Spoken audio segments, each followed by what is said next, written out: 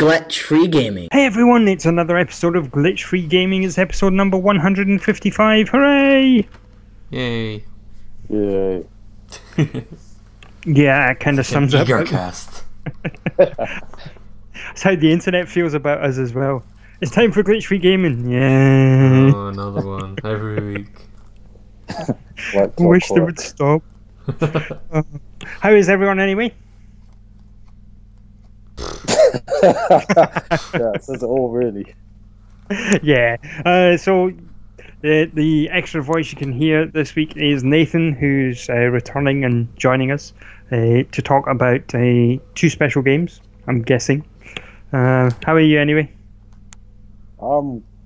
Great. I'm a bit puzzled now. I'm trying to work out what the second special game is. You put me on the spot It's a here. puzzle game that all three of us have played together. Thank you. You solved that puzzle about that puzzle game. I mean, really, there's two of them that you could pick from, but Yes, there's one in particular. Yeah, thanks for reminding me, man. I drew a blank there. I was like, oh. Yeah. Well, now that we've given you the gentle prod and it sort of reminded you what you need to be talking about, what have you been playing this week anyway? Telltale Batman. That's actually probably quite good. Neither of us have played that, so that's probably a good actual. Okay, yeah. Yeah.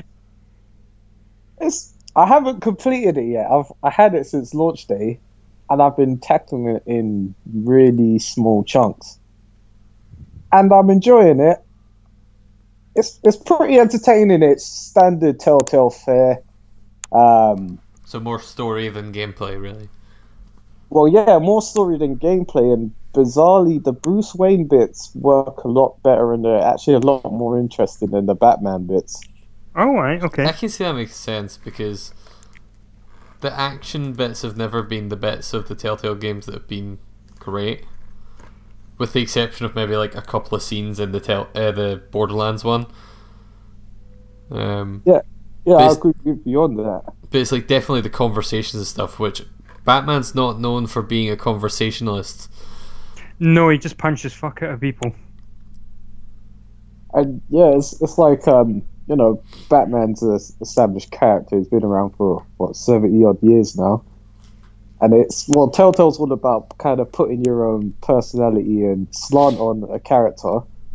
And it feels weird to play Batman as anything but dead serious and kind of like broken. Mm-hmm. So when you have the choice to be kind of like, you get the typical 4 conversation choices, and one of them's more akin like to something cheeky and boisterous, like something Spider-Man would say. You're just like, I'm gonna go with the Batman line. I'm gonna go with the dark, brooding kind of I'm justice, not quite Judge Dredd because I'm not murdering you line. That's kind of it. But Bruce Wayne, I've been kind of playing like a philanthropist and because it's quite early Batman, I've been playing as kind of naive in some ways, but still broken. Right. So that side's kind of a lot more interested. It's very early Batman as well because Jim Gordon, he's still a lieutenant, so he's not commissioner yet. Harvey Dent's running for mayor, so they've really gone back to like it's almost like year one stuff. So, all right, okay. This is cool. I had an angry exchange with Falcone, which pretty much was a weird exchange where he was jokingly asking to buy my house, and I pissed him off so much that he's like, actually, I don't want to buy the house because the owner's the prick and he's going to get what's coming to him. So I was like, okay. so hopefully that develops a bit, but yeah, I'm enjoying it. It's an interesting timeline because if you go back to that point, the Joker hasn't. The Joker, Catwoman, Penguin, none of them have actually shown up yet. So it'll be interesting. He runs into Catwoman at the beginning, but it's clear it's the first time they've met. Right. Okay. It's like who is this Catwoman? Or this woman dressed as a cat. You go in the Batcave and look up, psychological profiles he's building on every character you encounter in the game so far, as Batman would. It's just like, this woman dresses like a cat, stalks around at night, and that's pretty much it so far. So hopefully those profiles build as the series goes on. Yeah. that'd be quite a cool thing to basically have the Bat computer there and all these kind of profiles. Yeah, definitely. But yeah, this is, to be honest, it's not really. Although I am interested in it, it's not really gripped me like The Wolf Among Us or Tales of the Borderland did. All right. Like, Okay. I kind of sat through and did those in one sitting, really, because I was just eager to know what's going on. But I kind of do like one scenario with this, and I'm like, I'll put this down and continue another day. Yeah. So Yeah, Not sure. I've looked at screenshots of it and a little bit of the one or two of the trailers that they had, and I thought, I wasn't running to part with either £5 or was it £15 for the entire season pass or something. oh, that's 25, mate. Oh bloody hell! No, I'll pick it up when it's on sale. I think. Well, most Telltale series they kind of pick up by about episode 2 or 3, so hopefully Yeah. it picks up a bit more by then. Although it's probably been said in many places already, but every time I look at Bruce Wayne in a scene, I always think I really want an Archer game. Yeah. He looks It's quite a so- lot like Archer in that game. Yeah, it's some scenes I just wanted to go danger zone, and it never comes, and I'm quite disappointed. So it's like, Just like 4 choices in a row are just him saying Lana. Yeah, that'd be pretty good. They should make an Archer game. Although, really, I'm still holding out that Obsidian will make an Archer game. They'll just make... skin Alpha Protocol. Eh? Yeah. I would totally play an Archer Protocol game. And it's one of those things where the writers of Archer have joked about it before, and the developers at Obsidian have joked about it before. Like, they know that people have joked about it online and are interested in that idea, so maybe someday. Oh mate, that would actually be an entertaining proposition. I always think to go back and play Alpha Protocol sometime, and I just like realize I don't have a copy. I need to pick it up on Steam. Well, first I need to get a PC, but then Yeah, you need to unbreak your PC. yeah.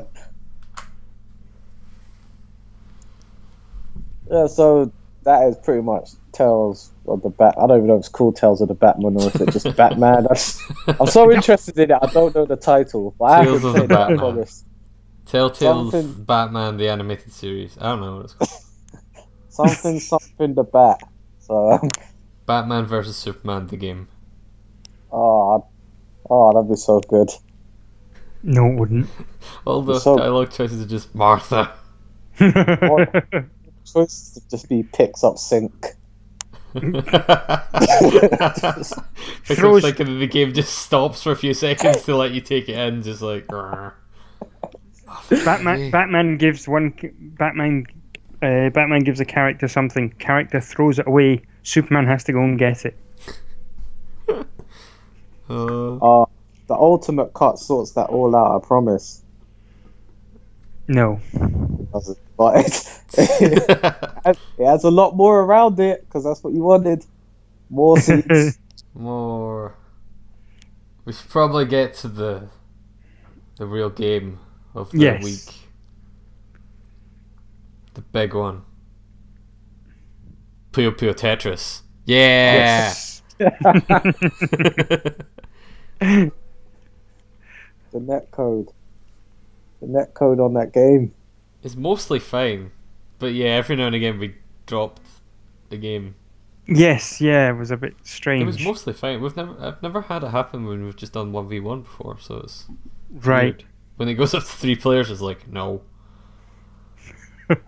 I just want to say it's the netcode of that game and not my internet that was unfairly bashed. without me being there to defend it a few weeks ago. To be fair, I think it is probably your internet. Probably. Yeah, like Puyo Tetris. Mike, the hell, man, absolute machine on Tetris. I was just like, I watched the playback in disbelief. I was just like, it's quite an eye opener because like, I look at my screen, I think, what the fuck am I doing? And it's just like, like, okay, so I'll pull it there. No, why am I going over there? What am I doing? And then it switches to Puyo and see, okay, there's 3 blues coming. So you put 1 blue. Oh no, what have you done? Why have you put that? Why are you stacking them on top of each other? None of these are a combo. And then everyone else is just like destroying Puyo blocks. And then I see grey droplets above my screen, and I know hell's about to rain down upon me. I do like that. I do like the way they stack up at the top, so you can see. Oh no! Like, I need to just start. Whenever that happens, I just start panicking. Just start like matching anything to reduce it. It's just like I need to, because if you match stuff while there's stuff waiting to drop on you, it reduces it, and eventually you can push it back. Yeah. But sometimes it's just too much already, and you're like, oh no. Yeah. I found that so basically I'd gotten the game, it got delivered, and I'd let both of you know that I had it, and we started playing that night. So I think I had 2 or 3 games on my own, trying to figure out the systems and everything on it. Mm-hmm. And Tetris, I think Tetris is one of those things, once you've played it, or if you played it the amount I played it anyway, it's kind of ingrained in you and it'll never go away. And Puyo, I've played bits and bobs of it, but so it was looking at the screen, so how you're saying you can see the drops in front on top of you and they're getting ready. I couldn't look that far up the screen. Yeah. I was absolutely terrible at the Puyo stuff because I still haven't figured out. I still, when I'm playing it, I tend to play like I'm playing Tetris, which is basically get rid of everything as quickly as you can. So I'll stack up the. Is it 4 you need in Puyo? Yeah. So I'll just keep making my 4 at a time. So if you have a look back at any of the playthroughs, Kieran's got this thing that's nearly reaching the top of the screen, but then he hits the Puyo at the right time, and it just chain reactions all the way down. But the best part about it for my side of the screen though is if you watch replays of me playing the Puyo side of it, it looks like I'm fucking great at it. But I'm just putting them in semi-random places. I'm just really, really lucky at Puyo. One thing I've learned about playing Puyo with Kieran over the last year and a bit is that he is the king of organized confusion. he's devising master plans that he doesn't even know about. So it's more of a shock when he's more shocked than you when you get hit with him. You're like, I kind of knew this was coming. We've kind of gathered the pattern of how we play, and it's just like, well, and then you just hear all these sounds going off and beep beep beep beep beep beep beep beep, and you're in trouble. You're just like, that was an absolute bullshit match that we had on, I think it was Sunday. We had it, and I was just like, I thought I was doing pretty well. I was like, you know what? I'm not even going to try and combo. I'm just going to take out one by one, just like you said, Mike.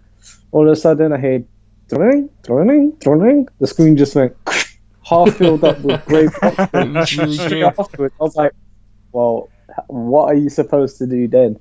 It was literally like you had like maybe the highest amount you had stacked was like 4 or something like that, and it just filled from that to the top of the screen. It was literally nothing you could do. It's just I don't know. I like Puyo. I think it's like you said. I've been playing Tetris since I was a kid, so that's kind of ingrained in me, and I can kind of get myself out of trouble in Tetris. Yeah. But Puyo, as soon as I get in trouble and I like try and make 4, I always just find more stuff dropping on top of myself, and it's what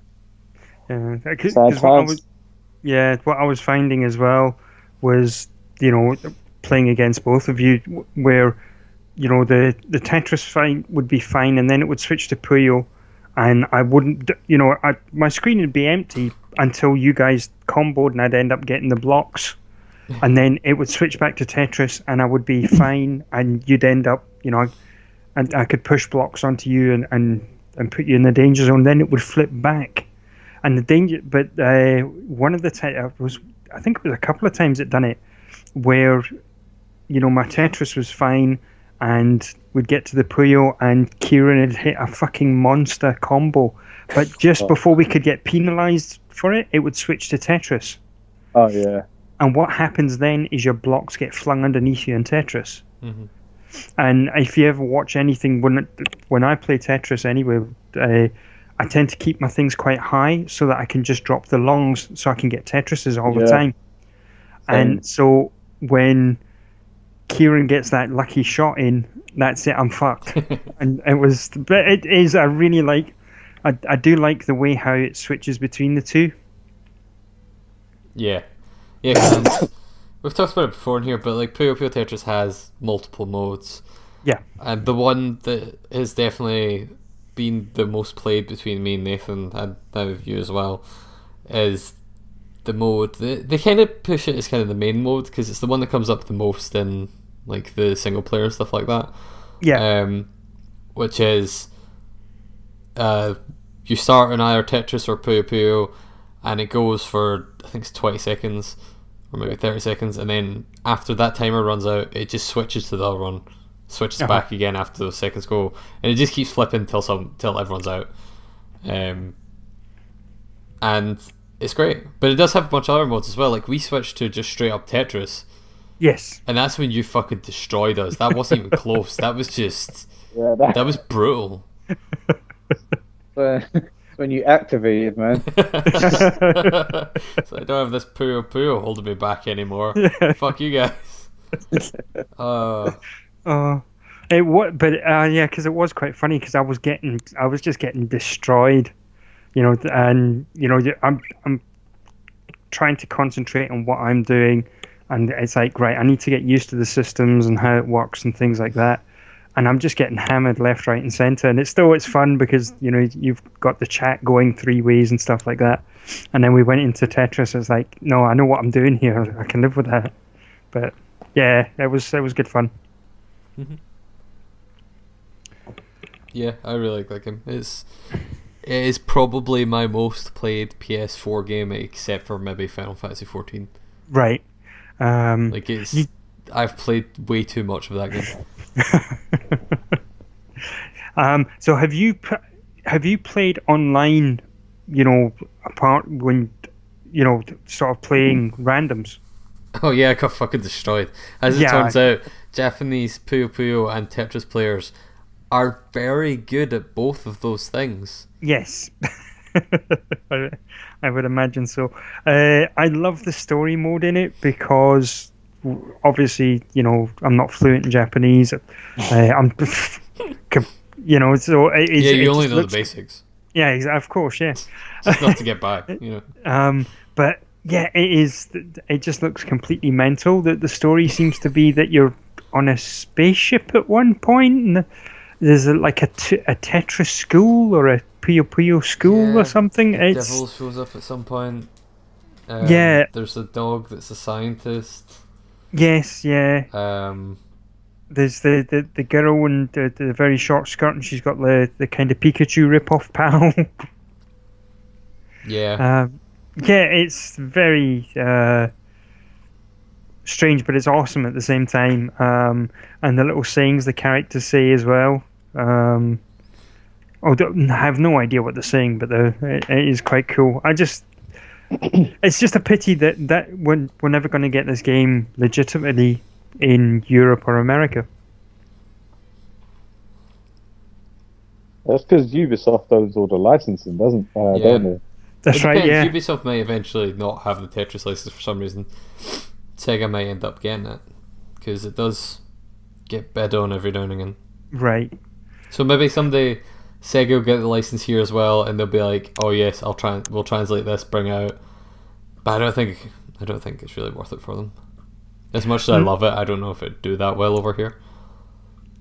No, see if it was just a case of translating it and bringing it out, but it probably would be worth the while. But in terms of buying the license and doing all of that on top of it, Exactly. yeah, I tend to agree with you. I don't think it would be worth the while. Sega think kind of it's focuses on like PC Yakuza games style. these days anyway. I think the release would just be like Yakuza style. They'd just dump it. Right. Probably wouldn't even get like a physical release. It'd probably just get dumped on PSN. Yeah, that'd be fine because it's not on PSN in Japan because they don't have the license, and they knew people would, or that's what everyone is assuming is the reason for it. Because I would rather have a digital version of that game, and I have a Japanese PSN account. I would happily. You know, it's not hard to buy things on another account and then play them on your PS4. All right. So But it's not on PSN. okay. So how does that work then? Because see the disc version that we have, it includes all the content that was DLC. On PS3. Ah, right. Yeah, the PS4 Okay, so version, PS4 version and the Xbox One version was basically like a Game of the Year release. Ah, right. Which should have been called Game of the Year because it deserves it. Yeah, it is. It's an awesome game, and I'm, really happy that I managed to get a copy of it as well. And it came quick as well. I ordered it and I had it within a week. Yeah. You're torturing me here with talks of getting imported games quickly. I purchased Super Robot Wars: The Moon Dwellers on, I think it's the 5th, and then I got it from PlayAsia, and they said, "Oh, you'll get it from any time from like August 19th till September 30th." I was like, "Oh, that's a delivery window. That's fine." So I put it away inside my mind. I was just like, I'm not getting that game for a while until I get home today, and I get the red card from Royal Mail with the shipping number telling me that there's an international package that came that needed my signature, and I probably won't be able to get it till Saturday now because that's how they get you though, man. You're going to show up and they're like, "Yes, it needs a signature. Also, there's an import customs tax. fee, you motherfucker." Right? Like, this package weighs 0.16 kilograms, so clearly you have to pay £30 of import tax. Oh, I'm jealous of you managed to get Puyo Puyo Tetris that quickly. Like, obviously we already have it, but me and Nathan both ordered it around the same time. I think it was the same time actually. Yeah. From the same site, and it was at the point where you just got yours from Amazon. Yeah. Amazon did not have copies, or not. They had some imported copies that were stupidly like high, super expensive, price gouging kind of thing. So we imported it from one of the import sites, and it was like a tenner more than you paid. Right. But then it also took like 3 or 4 weeks to show up because it was imported. Of course, yeah. That was fun. Well, that site was pretty dodgy as well, man. Because you remember it was like, like on the it was like on the invoice slip. It's like, say that you paid this much. Yeah, it literally had a slider for how much you wanted to say you had spent on the front of it to try and get past custom fees, right? Which is fucking mental. Like this. How do you get away with that? Oh, that is nuts. But on the other hand, I didn't pay custom fees for it, so. But I was listed. We'll be on next week's podcast because I'll be in jail. Yeah. But the company that they even put like a wee postcard in with the game when it came, and it so if anyone's interested, it was Nin Game. I think I might have got my Kirby toys from them. And I don't think they have a direct site, but you can get, if they're selling the stuff, they're going through Amazon. Yeah. Yeah. When I ordered a set of little Kirby toys that can stack on top of each other. which sit on my desk at work at the moment. And when that got sent, it was the same kind of thing. It came with like a little kind of postcardy thing advertising the Amazon page that it came from. Yeah. And then it also came with a packet of Pokemon handkerchiefs. Just like apparently, like, it's something that I read up on afterwards, is apparently quite a lot of advertising things in Japan will give them out on little packs of tissues rather than, you know, giving a leaflet or something like that for some reason. Oh, right, okay. It's just a thing they do. So it was probably something they didn't pay for. It was probably Pokemon tissues that had been given out as advertising at some point. Right. It was a nice little thing. Fair enough. Cool. Yeah, but that's Puyo Puyo Tetris then. Yes. Cool. Nathan, what else have you been playing? He asked in anticipation. Hyper Shite Drifter. The Hyper Light Drifter. I'm enjoying it. I don't know what it is. I don't know if I'm just an idiot, but it's like I have no idea what I'm doing. That's my review of it. I don't know what I'm doing. 10 out of 10. Just reasonable. It's good. The story so far is that I'm a man and some T-Rexy robot things got ill, and then I started coughing. And then the man told me to do the thing,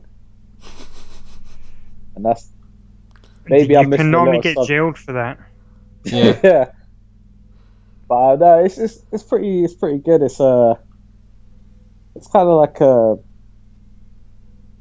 I don't want to say Zelda, but it's kind of like a really difficult Zelda. You just Yeah, it kind of looks like old school isometric Zelda. yeah. But it's kind of like you've got a gun that you charge up from. Like in Zelda.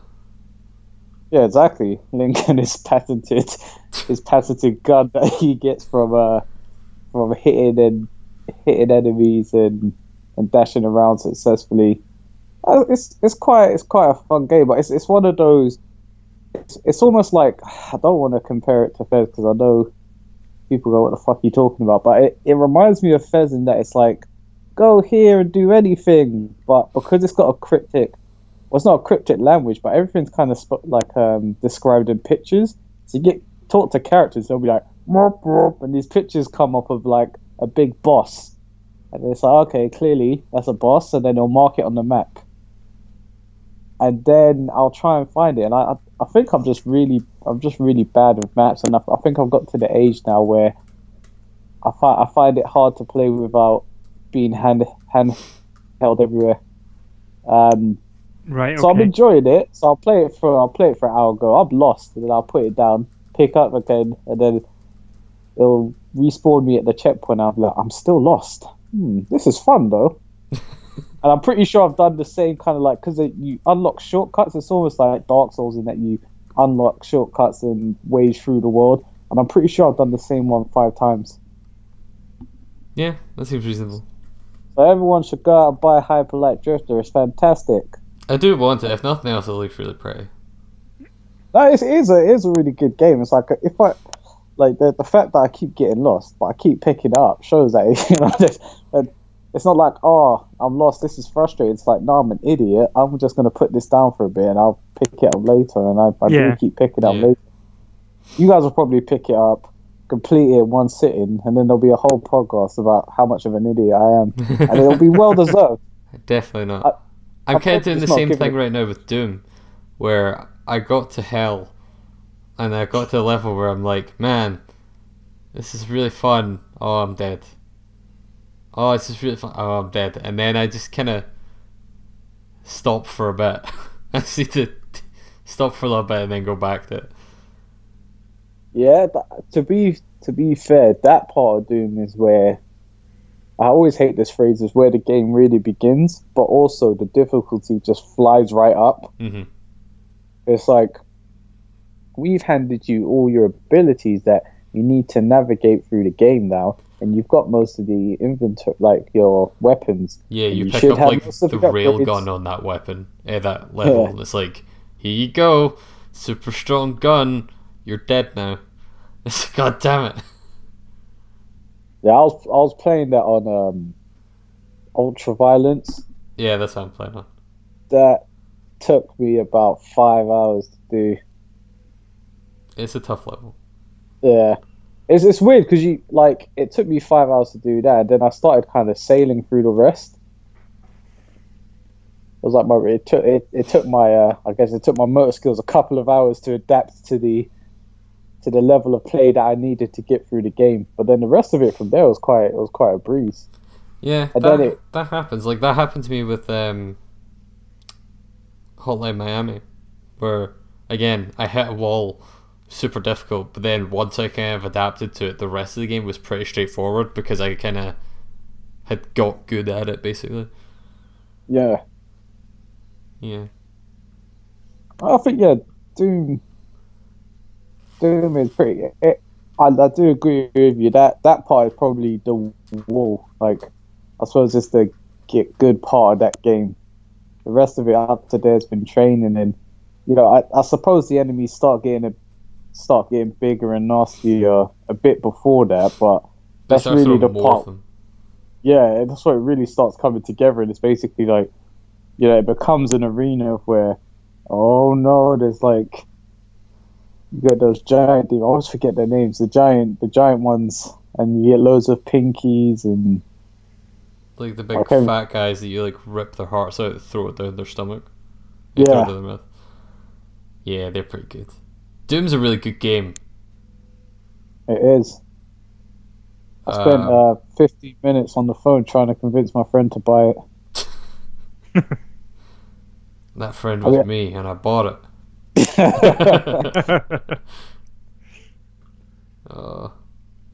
But Nathan, what other games have you been playing? There's one big one.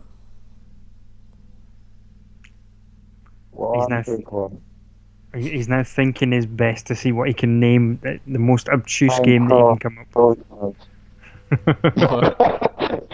Try.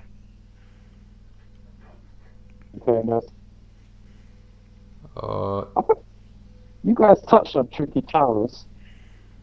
Yeah, we talked about it last week. Yeah. Well, the week before. There's nothing really big that came out in the lot. You're breaking up a bit, Nathan. Oh, sorry, man. Can you hear me now? A bit. A little bit, yeah. Nathan's Dialing my wind up internet. Stop downloading all your porn. Can you hear me now? Hello. Give the hamster a Red Bull, it'll be fine. Start hand cranking. Alright, he's dropped out. He will drop back in again. Yeah, sorry guys, I had to drop out of that call to think about that really hard question you guys posed to me. I was saying there wasn't really any major games that came out in the last week. I don't know what you're talking about. I was clearly talking about the biggest game of the year. Reigns for iOS and Android, and also on Steam. That game is great. I'm assuming, and I hope I'm right on this, that the game that I have been playing, because I have been playing it, I think, is No Man's Sky. Yes. Yes. Oh, thank God! I was really panicking. I was sweating buckets. Yeah. So I don't think there's any people that I know that haven't been playing No Man's Sky. I know some people haven't been playing it. And they're really angry about the promises that were supposedly made about it, even though they were never going to buy the game. Oh, right, okay. Because yeah, that's generally how the internet works these days. Of course, yeah. It's a bizarre one. Like a lot of games that get hyped up, you naturally get like a band of people that want it to fail because it's cool to hate on the big thing. Yeah. But Uh-huh. Fuck Call of Duty. and as someone as someone who's I'll probably put a good 20 to 30 hours in over the last no how long it's been out. Over the last I'll put in day. we are recording this on the 11th. I think like the amount of like it's like the vitriol that it gets is intense. Like you can either really love that game or you have to really hate it, or you can't just be like me. It's just like I really like this game, but there's some fucking annoying points about it. Like there's sometimes where I think, oh, there's been points I've been playing, I've been like, oh, this is really pissing me off, and then I'll get to another bit, I'll be like, oh yeah, this is what I'm playing. Yeah. So if somehow you don't know, people listening, Yes. if you've somehow managed to avoid everything about No Man's Sky for the past 20 years while it's been in development, it's a space game Yes. where everything's procedurally generated, and there's 18 quintillion planets or something insane like That's that. right. Yeah. Over or- 18 quintillion. Yeah, and you travel from star to star, landing on planets, exploring them, collecting resources, upgrading your ship, upgrading your suit, and that's kinda the game, is collecting stuff, upgrading and exploring. Yes. There's kind of a goal to get to the center of the universe. There's a secondary kind of side path to do what's called the Atlas path. You go to Atlas terminals and you get some story stuff, Yeah. which I have finished. I've finished that Oh. part of it. I've not reached the center of the universe yet. Oh, really? I've finished the Atlas path, Ah. and let me tell you guys, it is not worth finishing. My God. Really? Yeah, like there's some good writing in there, but again, it's all just like a paragraph of text every time you go to one of these Atlas terminals. Yes. Yeah. And basically you jump from system to system, and the game is mainly kind of scrounging for resources to like upgrade your ship and stuff like that, so you can go to different systems and you can travel further and get to these Atlas terminals. And you go to 10 of them, and then there's the end of that kind of quest line, essentially. Oh, okay. And I'm not going to spoil it for people, but it's not really worth it. But I'm really, despite that, I'm really enjoying No Man's Sky. Like, for me, the bit that is really fun is landing on each individual planet and being like, this looks completely different, or looks very different, because obviously you see a lot of things repeat. You always see the big weird plants that kind of look like hands. You always see, the flowers that give you zinc and platinum and stuff like that. Yeah. You see the weird pillars of Heridium, that kind of thing, or the eggs of gold. But Oh, the gold eggs are cool. they're pretty cool. Or I actually like the emerald eggs better because they're green, so that's a good reason to like them more. But like that, I enjoy that. Like the planets look different enough just from the way they're lit, the different kind of like effects that are going over them, depending on if they're cold planets or radiated planets and that kind of thing. All different wildlife on them and stuff. Like that's definitely the bit of the game that has been making me play it the most. Like it's a fun game just to, for a long time. Again, I like Nathan. I've also put a stupid amount of hours into this already. But to be fair, I also had the Thursday and Friday after it came out off, so Right. so I put a lot of time into it. And it's that thing where for the first 10-20 hours I was just listening to the music in the game because it has an amazing soundtrack. But eventually I was just sitting listening to podcasts while playing it and stuff like that because it's good for that. Like it's just a very kind of atmospheric, quiet game that you go around, that you explore, and there's not a whole lot of... There's some combat. It pirates can be... will attack Yeah, it you. can be avoided though. Yeah, by not carrying expensive stuff on your ship. or just legging it like hell. Well, that's Or it. not being That's me. harder though. Or not being Nathan. Nathan gets attacked by pirates every time he exits an atmosphere. Because Great. he has the worst luck. Yeah, there have been I tend to get it. I don't know if it's a bug. I'm putting it down to a bug, but sometimes I'll be on a planet and I'll do something, and I'll jump in my ship to take off to fly to another part, and it'll automatically shoot me up into The above the atmosphere. yeah. Yeah, that's happened to me quite a few times as well. I'm not sure what's up with that. I'm not sure if it's maybe if you hold the launch button for slightly too long, it launches you right out of the atmosphere. Maybe it's like an intended thing, but yeah, it's weird. Yeah. Yeah, that's weird that you guys said that, because my friend Steve was telling me about that yesterday, and I've never had that happen. It's weird. Maybe it is just like a holding the button slightly too long thing or something like that. Maybe, I don't know. I don't know. All I know is I'm really enjoying it. I think Yeah. I No, think sorry. a lot of that. I mean, I can understand people being a bit annoyed about promises that haven't been kept if they haven't been, watching the game's development or keeping up to date with the development of the game. But then I know, and I can't, in the conversation with our friend who is quite adamant about his hate boner for this game, I kind of put the point across that if you're going to spend 40 quid on a product, and one of the main reasons you want to pick this game up is that it has multiplayer, then I would probably not base it off an interview on a talk show, and maybe just look at the Steam page or look at the PSN page, or wait for the game to come out and look at the back of the case. Yeah.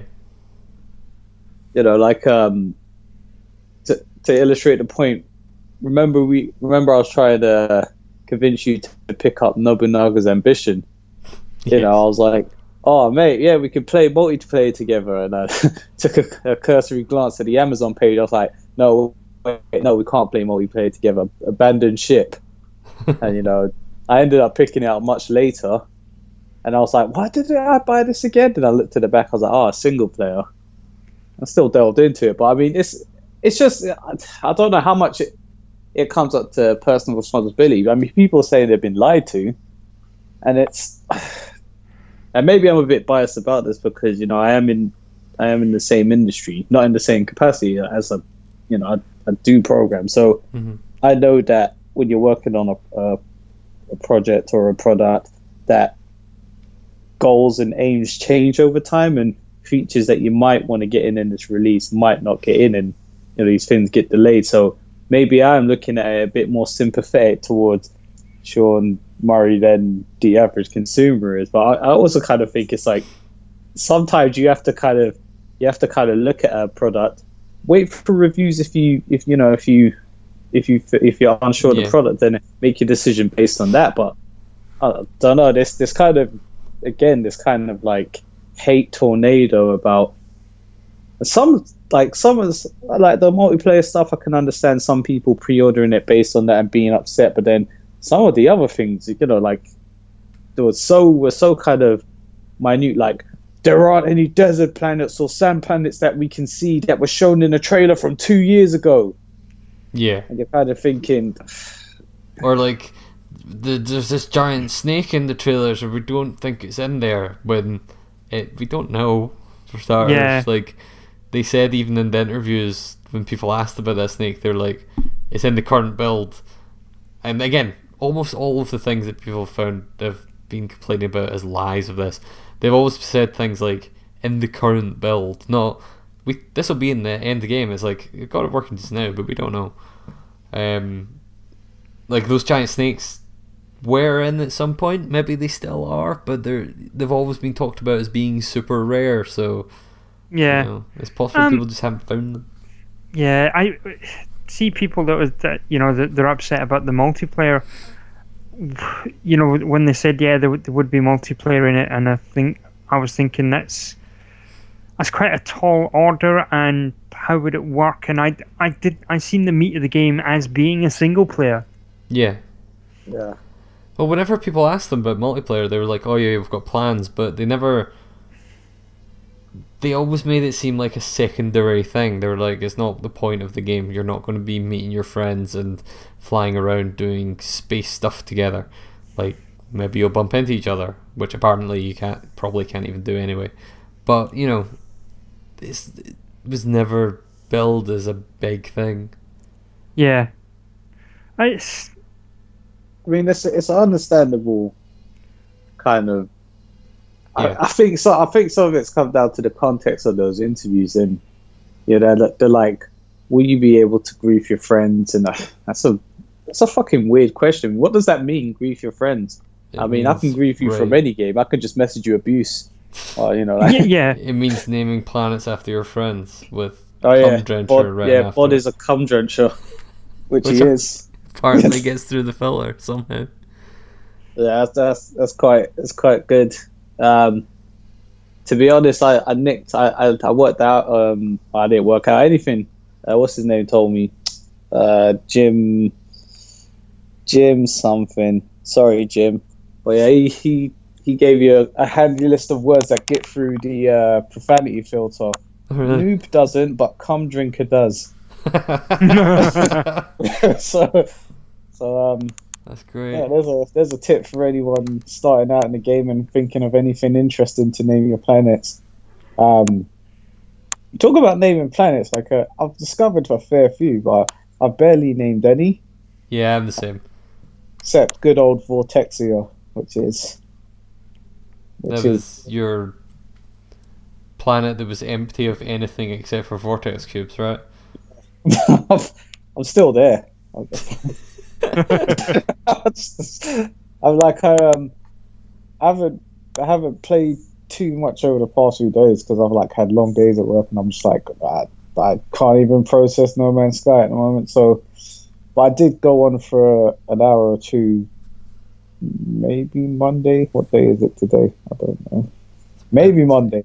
But I started off with 300,000. Did a couple of rounds of Vortexia, turned off with 2.8 million. It's insane. People haven't played it yet. Vortex cubes are really rare things in like pickups in No Man's Sky that are worth a lot of money if you sell them to traders. And also, if you pick them up, all the sentinels on the planet will instantly go to a 3-star wanted level, which sends these little robot dog things after you. They can snipe you from miles away. Oh, But right. apparently this Vortexia planet that Nathan's on doesn't have any sentinels on it. So he's just walking around picking up fucking rare cubes over and over and over, selling them and making billions. I deserve some luck, man. I literally get attacked by fucking pirates every time I blow my nose. It's because you're carrying £1 million worth of vortex cubes. I would shoot down your ship for that. It got to a point where I was carrying nothing off on my ship but iron when I left the planet. I made sure I found the trading post, sold all my stuff, and I was like, nope, fuck this, loading up my ship with iron, get out of the atmosphere, hostile subspace scan detected, you motherfuckers. Alright, come at me. I've got a 25 slot inventory full of iron. 5 ships attack. It's just like, oh. That's probably one of my main reservations with the game. The combat system is balls, especially the space combat. Again, maybe it's just me getting old and just not being as good at games as I used to be. But I find when I'm combating ships, my tactic is just to spin on the spot, follow the line of fire, and then shoot a load of rounds into him, then recharge my shields ad infinitum. Yeah, that's kind of what I've been doing. It's not the most in-depth thing in the world. That's probably my one big complaint about the game in general is it's very shallow. Like, yeah, it's been said a lot of times where there's not much to do, but there's a lot of space to do it in. Like, there are these quintillions of planets, and they're all very, or at least decently different from each other. But you're doing the same thing on all of them. And I think you made a good point the other day when you were just saying, I think it'll be like a great game in a year. Yeah, because I think they're going to keep adding to it. And they've said they're going to keep adding to it. I think it's one of those games that you can only do so much without... Like, if they had done like a really big open beta for this, I bet the game that they released would be very different from the one they did end up releasing. Yeah. I think kind of like my point of comparison would be something like Tomorrow Children, which has had multiple kind of relatively big alphas and betas, and has changed quite a lot over its development, sort of the way an early access game would do, but without the early access bit. To the point where the game that's getting released next month is very different from the game they showed early on, but that's because they had a lot of people giving them feedback multiple times through. I feel like what is there in No Man's Sky is really good, and I feel like I believe Sean Murray when he says that it is the game that he wanted to make, but I also think that the game he wanted to make is not necessarily the game everyone will enjoy, and they will add things to it to kind of make it a bit more in that direction. Yeah, I think, well, not to like, slight No Man's Sky. I think kind of like going the kind of elite route and just adding features, even if they're in seasons. Because I saw a story, can't remember where, about they're going to add as much free DLC as possible. Mm-hmm. But when it gets to a point that they can't afford to develop anymore, that paid DLC might become a possibility. And I think a good plan would be to get the game to a point where, it's a good entry point for most people's expectations. Like, you had these people going in hoping to build bases, and they said base building's coming.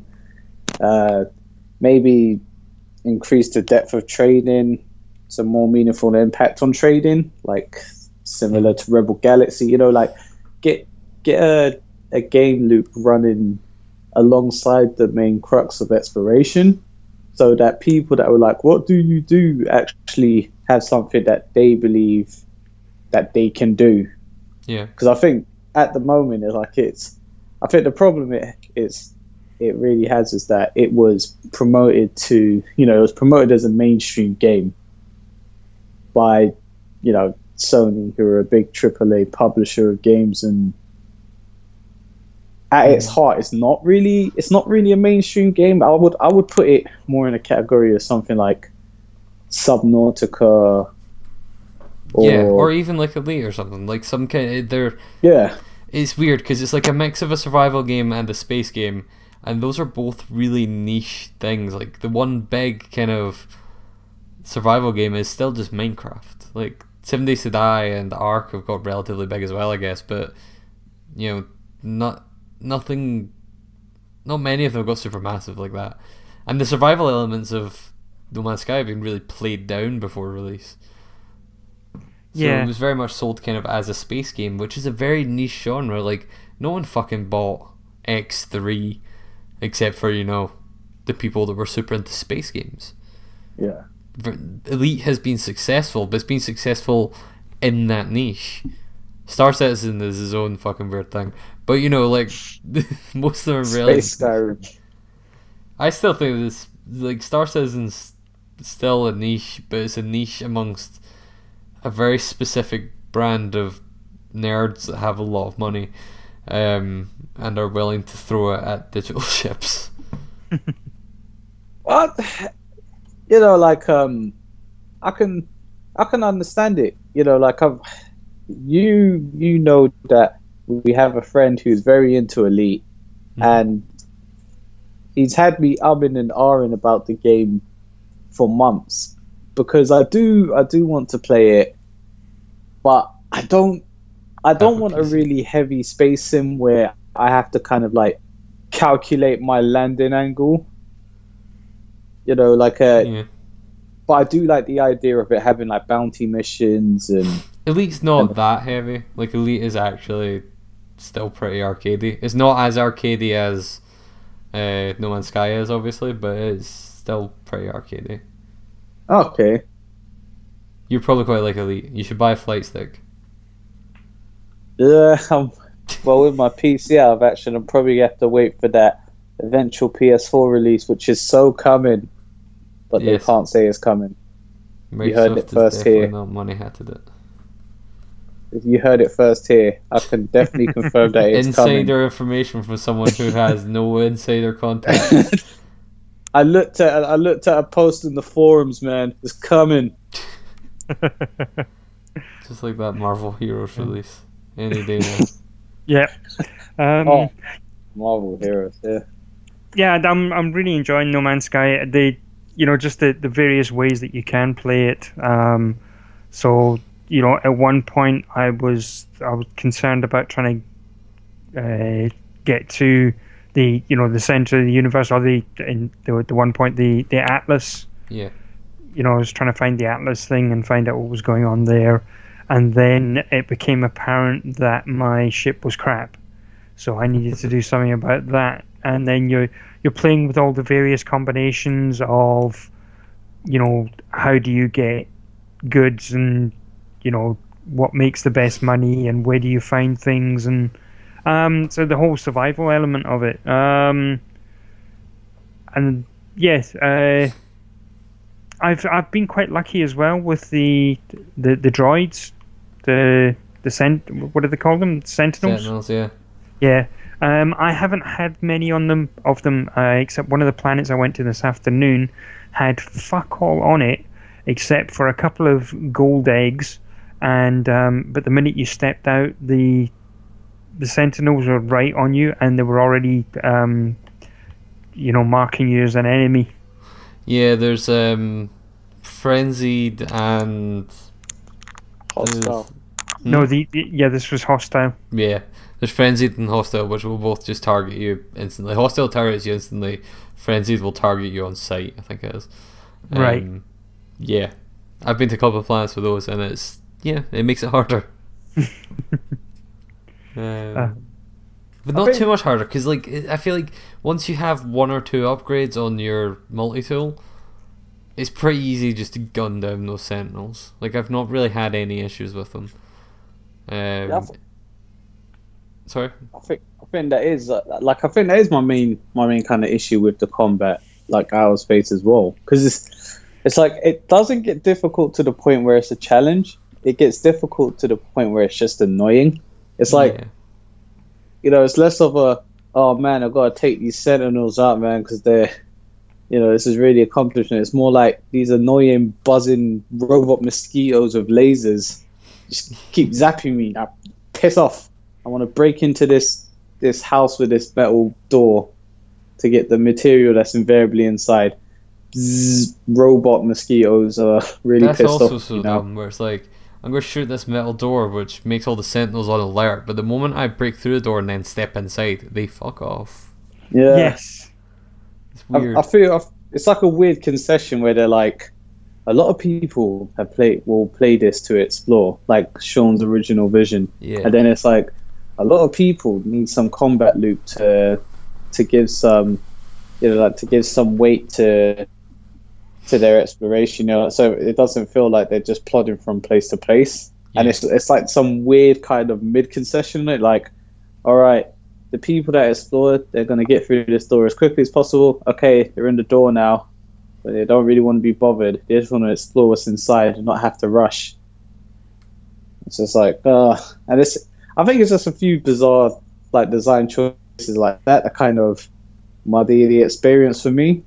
But as I said, for every experience like that where you're just like, oh, this is annoying, fighting Sentinels, spinning on your axis, fighting pirate ships. There's another way, you discover a planet and inadvertently fall into a cave, break your legs, but find it full of vortex cubes instead.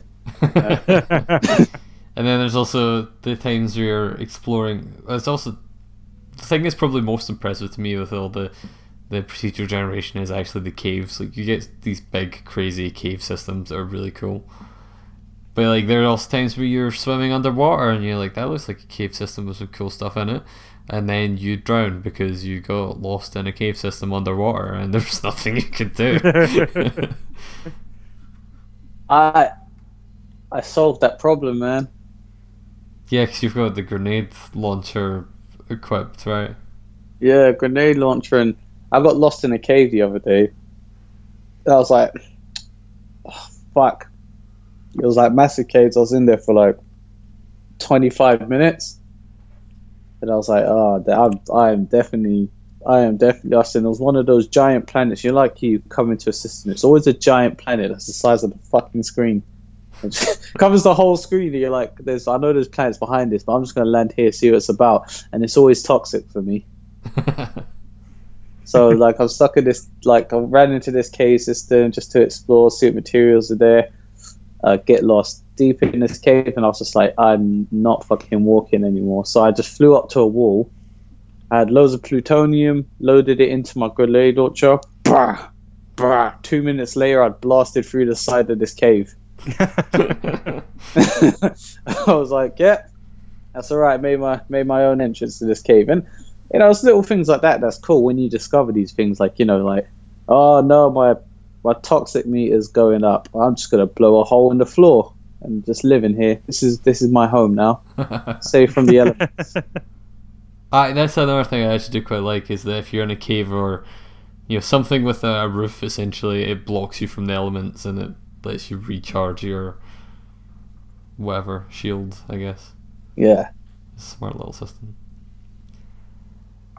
But yeah, No Man's Sky. Yeah, I think yeah, you got it on the money when you said it will improve drastically in a year. Like, well, hopefully it doesn't take that long, but yes. Yeah. Well, I mean, if we take what Elite as a measurement, I know it's not completely different, but it is a different but similar game. And when that launched, I don't believe that had multiplayer, if I'm correct, or like a lot of the stuff that's being complained about can be remedied. It's maybe not to the extent of Elite, but it started off as a single player game. They can work in some multiplayer mechanics if the demand's really there and people want it. They can add it as a chargeable add-on, but people might just burn down their studio. So maybe add that as one of the free DLC concessions. But I mean, we've kind of left the. Sounds so wanky bollocks when you say stuff like this, but we've kind of left the time where games ship complete, and like games are a service now. Yeah. Like, it's not like the Super Nintendo days where you got Chrono Trigger and that was it. Chrono Trigger was the game from beginning to end. Which is a blessing and can be a curse, but because for every Chrono Trigger you had another broken piece of shit game. Like I'm trying to remember what game I had as a kid that didn't actually work properly. I want to say it was Doom. I want to say I had Doom, and it was just the worst thing ever. It ran at like 4 frames per second, and it was like in a tiny window. It might have been Wolfenstein, one of the id games. I think it was Doom. Obviously Quake. No, not on the SNES. No way. No, Quake was on the Nintendo 64, wasn't it? Yeah. But I mean, in that day, it was like, it wasn't like you got your cartridge home and it's like, oh, this cartridge is fucked now. Alright, well, here's your day one patch. Here's your day one patch shit. It was just like, no, this game is fucked. Like, it will always be fucked. Yeah. So you got to kind of take it, like, I'm not making it as an excuse for it, but I think we live in an interesting time where, as people that have reviewed games, we review a game as it comes out, but games can improve and change drastically in a year. I mean, take Destiny, for an example. Yeah, You know, yeah. I never thought at release I'd be sinking over 100 hours into Destiny. 100 hours plus later, I don't know why I sank 100 hours into Destiny, but there had to be something in there that you know, put in, and they had improved it in many ways, and still not a perfect game, but you know, it's one that became more enjoyable over time, and I hope they can do the same with No Man's Sky. Yeah, definitely. Or Drive Club's a good example as well. Where Drive Club launched completely fucking broken. Oh yeah. They had a much worse launch than this, because No Man's Sky, like, maybe is quite shallow, but what is there is really fun. Drive Club, the core driving was very fun, but the game was broken. Yes. The game was broken and had very little content, and it was like, enjoy? And then they fixed it. A few months later, it's, you know, or a couple of years on now, it's one of the best games on the PS4. Yeah. In terms of driving games, at least. Yeah, I think we might have.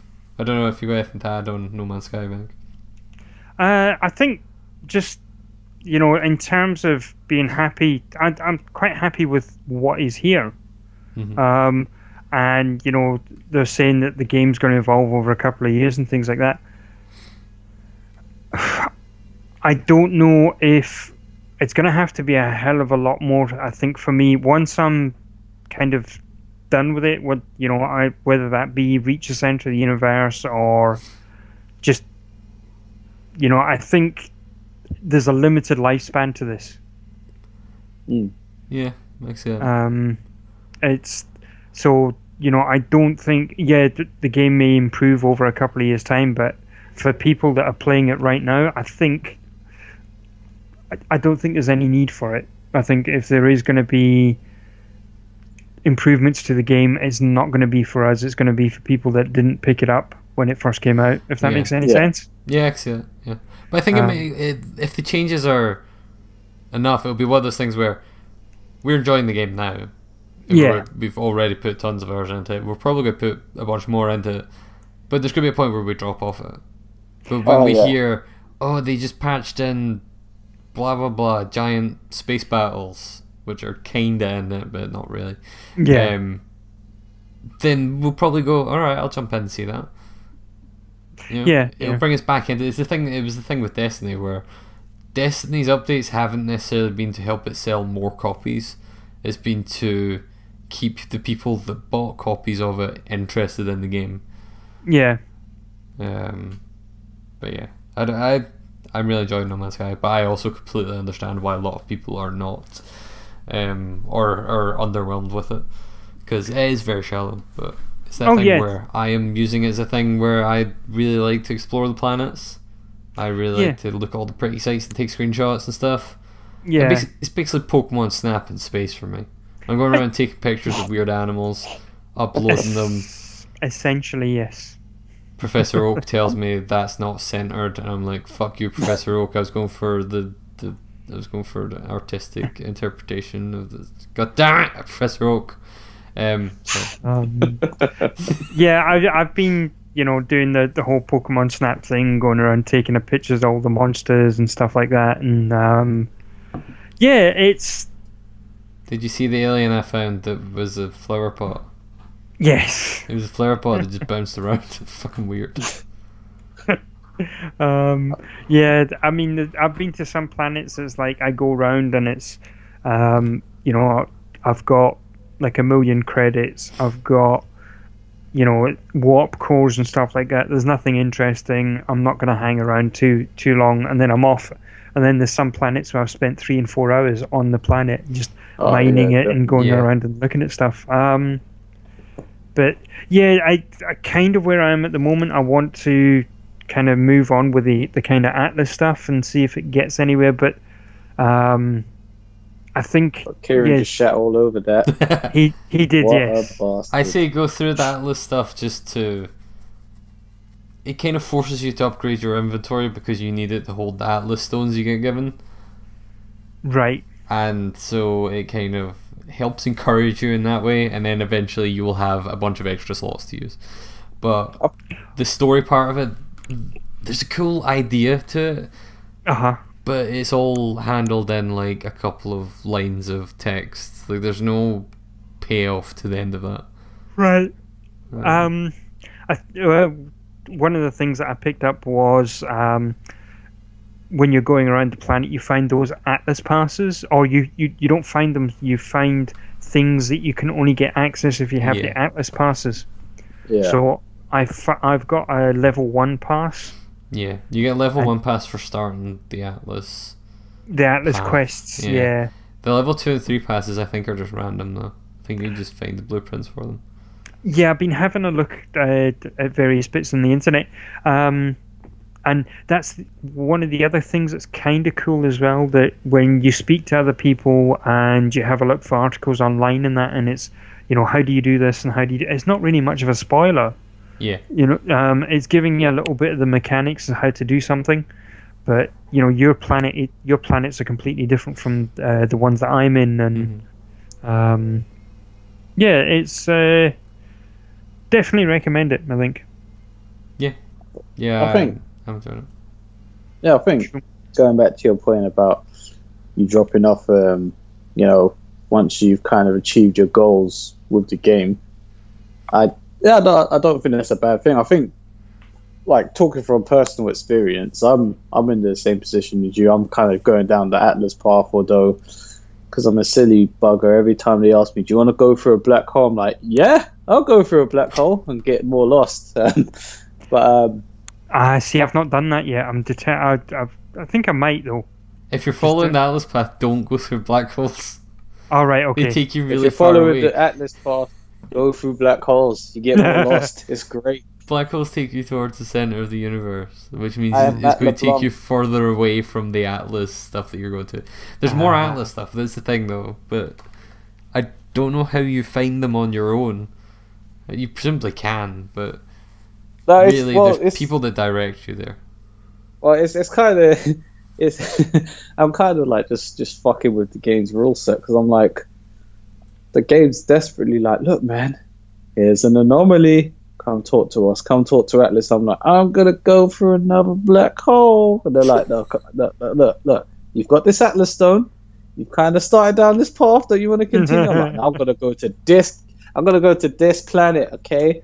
And then I go through a black hole, and you come out, and now you're off the Atlas path. So that, you know, you fly through a few planets, few star systems, and there's like, hey, look at this space anomaly. You can maybe get back on the Atlas path. I'm gonna go through this black hole. Oh, please stop doing this. So I don't know. I'm kind of enjoying this weird game of Russian roulette that I'm playing with the Atlas path right now. Maybe it will pay off for me, maybe not. But what I was saying about falling off of, you know, like me doing this, I've put in, you know, 25, 30 hours, and I think your stance is fine. Once you get to the point where, yeah, I've got to the center of the universe, I've done what I need to do, I'm out now. You know, it's not like haven't got what you wanted out of it.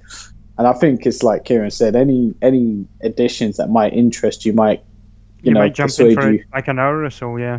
Yeah, you know, like it's as Kieran said with Destiny, you know, I jumped in a couple of weeks ago just to see how the game had improved, and ended up buying a Shia LaBeouf emote and did no missions. Why did I do that?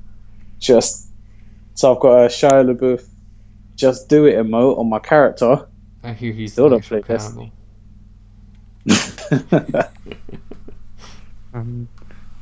Yeah, I think, I'm not too sure if it's possible, but one of the things that I would like is that you could have more than one game. So that once you've finished, you've been to the center Earth, you could possibly start over again. Or you could go back to kind of sandbox mode, you know, with everything that you already have. Yeah. Well, I'm not sure how the center of the universe works with it, so. Yeah. You never know. Maybe it lets you. That'd be interesting. Maybe just hard locks your entire PS4. That's it. You're done. Brexit. It's like, you don't need anything else. Done. I just want to. I still hope that my prevailing theory that you get to the center of the universe is just Sean Murray just waiting with a controller saying, "I told you there was multiplayer." He's the only person you can play it with. That's it. That's what I'm It's hoping. really rare. You can only play it with one other person. It's Sean Murray. That'd be pretty good. Right. Shall we move on from No Man's Sky? We've been talking about it for a while. Yes, I think we should. As good as it is. Yes. Cool. Nathan, you been playing anything else? I picked up Shiren the Wonder. Kieran, I don't remember this game's name. Help me. Shiren the Wanderer, The Tower of Fate, The Fate of Dice. It's a long title. It's like 3 games in one, just from that title. I'm gonna have to give me a second. I'm gonna have to look this up. It's a fun game. Another one I can't remember the title of. It's essentially a kind of roguelike turn-based RPG, and you kind of go through dungeons, and it's kind of, I'm trying to think what game it plays similar to.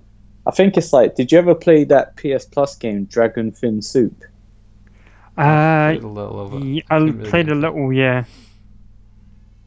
Or to a lesser extent, almost like Crypt of the Necrodancer, but not quite. Well, basically, you move in real time, but like each time you move a square, enemies move a square, and it's kind of like turn-based. If you die, you start back at level 1. You lose all your experience and all your money. It's kind of the series it's like a really old series, and it's kind of the series that the Mystery Dungeon series is an offshoot of. Yeah.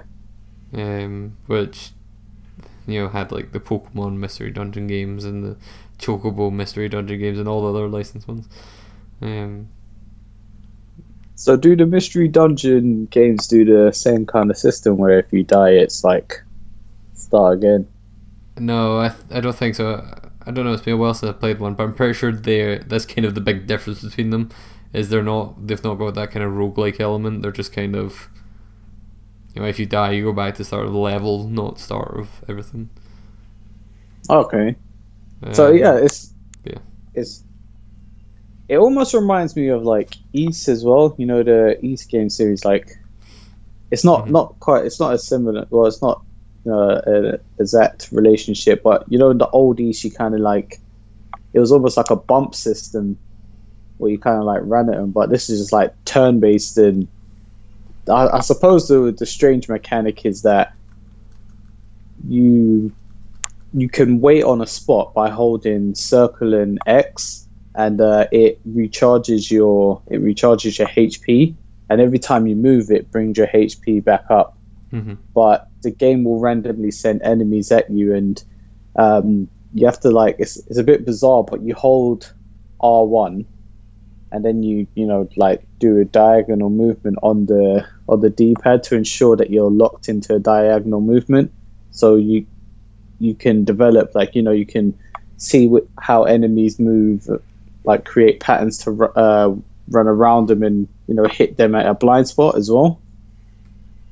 So yeah, at the beginning, it's quite easy. You're taking out enemies in one hit, but then enemies get bigger and harder, and you kind of like it gets a bit more tactical. You have to kind of like pick your punches, or know when to run, and when you do run, know the pattern you need to take, like the kind of zigzag movement, or based on the enemy you're fighting, the movement that you need to take to get out of their way.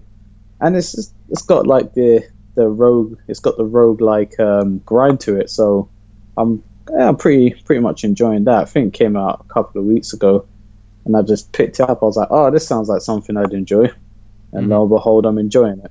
So cool. Yeah. Excellent. Anything else you got to add, or should we move on to Kieran? Yeah, move on to Kieran. Cool. I've mostly just been playing the same stuff. No Man's Sky, obviously. Yeah. I've been playing some Final Fantasy 14, Puyo Puyo Tetris, that kind of thing.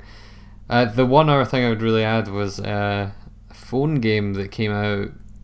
I think it only came out last week. At very least, it came out on Steam last week, but it's been on phones. Called Reigns, Right. which is it's a game where you play as a king, or a series of kings. It's got the kind of rogue legacy thing going on where your king will die, and they remember everything that happened to the previous king, but you're going on as a new character, essentially kind of roguelike-y kind of thing. But the whole game is played with these kind of little square cards that basically like Tinder style. You can either swipe to the left or swipe to the right. Okay. And as you swipe to the left or the right, it'll pop up with a little bit of text explaining what that decision is. So you can make two different decisions depending on which way you swipe them.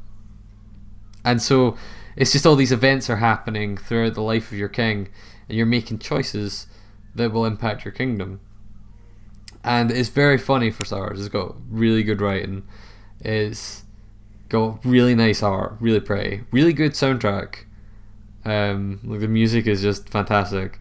And it's got this like really surprisingly deep system where all the choices you're making are affecting 4 groups of people in your kingdom. There's the church, the people, the army, and the merchants. And you don't know specifically. There are some decisions you make might end up giving you the ability to do it, but you don't know specifically how your choices are going to impact them. It just gives you a little circle above which ones they will impact. You can kind of usually guess, like, I'm investing money into building my army up. Therefore, it's going to take money away from the merchants, and it's going to add more money, or it's going to add more to the army. So the merchants going to go down, army's going to go up. And it doesn't tell you that. It just has a dot above the army, a dot above the merchants. And some of them are less clear than that. But the way that your king will die is if any of those get emptied, they'll turn against you. So if the little bar for the people goes all the way down, the people will revolt and destroy everything and murder you. Right. If the church goes all the way down and loses faith in you, the church will stab you in the back and kill you. And same with the army, same with the merchants. And also conversely, if any of them get filled, they will also become too powerful and turn against you. Alright. So if you fill the merchant bar all the way up, the merchants own your country and they don't give a fuck about you, and they will just turn on you and kill you. If the army gets too powerful, they'll perform a coup and they'll kill you.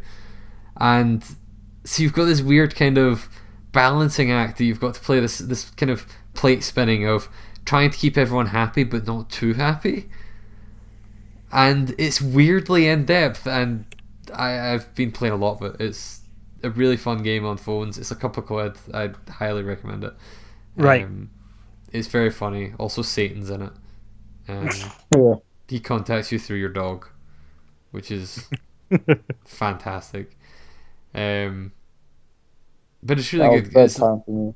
And you unlock more like event cards, because these events basically show up kind of randomly as you choose stuff. It'll kind of, the next one will be somewhat random, but the choices, or the amount of cards that can show up in the kind of random rotation changes depending on some of the choices you make as you go through it.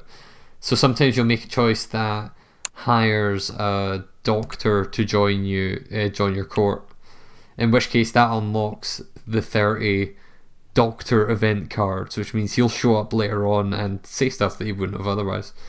And it's just really cool. So that's Reigns. It's Cool. on iOS, it's on Android, it's on Steam. Alright. The longest my king has lived for is 67 years, but most of them have been under 20. One of them was 67 years because he was getting really old, getting really up there in age, and then this magic vase that I found some point, not even in his life. So that's the other thing is, when you die, it shows you this timeline. So like all of your kings have lived one after the other, and so the choices you make sometimes carry over. And so like my king survived 6-7 years, and it was because he got really old, was dying of old age, and then this magic vase that one of his predecessors found was like, I actually kind of like you, I'm going to extend your life by a few years. And it's like, what? This is random. Alright, cool. But yeah, I highly recommend it. It's very funny. It's really good. I think you've been playing a bit of it as well, Nathan, haven't you? Oh yeah. Longest I've lived is 17 years. Most of my kings meet their demise in that goddamn labyrinth. You don't go into the labyrinth ever. Yeah. I think I kept heading into the labyrinth because it said send one of your kings to the labyrinth, but it was also like 11:30 at night, and then I met the devil, and I was like, well, it's time for bed now because that was unexpected. I do need to play a lot more of it. It is very fun. Yeah, I'm really Cool. enjoying it. But yeah, that's kind of all I've been playing. I played the one other thing I mentioned is I played it's not video game but board game wise. I played a game of Seven Wonders, which I'd never played before. All right, okay. I think have you played Seven Wonders before, Mike? I have, yes. Yeah. Yeah. I seem to remember you mentioned it a few times. But yeah, Seven Wonders is a card game where everyone's building up their cities and they're trying to basically at the end get the most points. But there's different ways you can do it. Like you can put down armies and you can put down science buildings and things like that, and calculate the points at the end. And it's played through 3 ages, and each age everyone gets like a hand of cards, and every turn you take one of them and then you pass the cards to the person to your left. So as you're going through, you're not playing your one hand of cards, you're playing one card from everyone's hand of cards. That's right, yeah. Which is I really like that. It's quite smart. I won our game, which I was pretty happy with.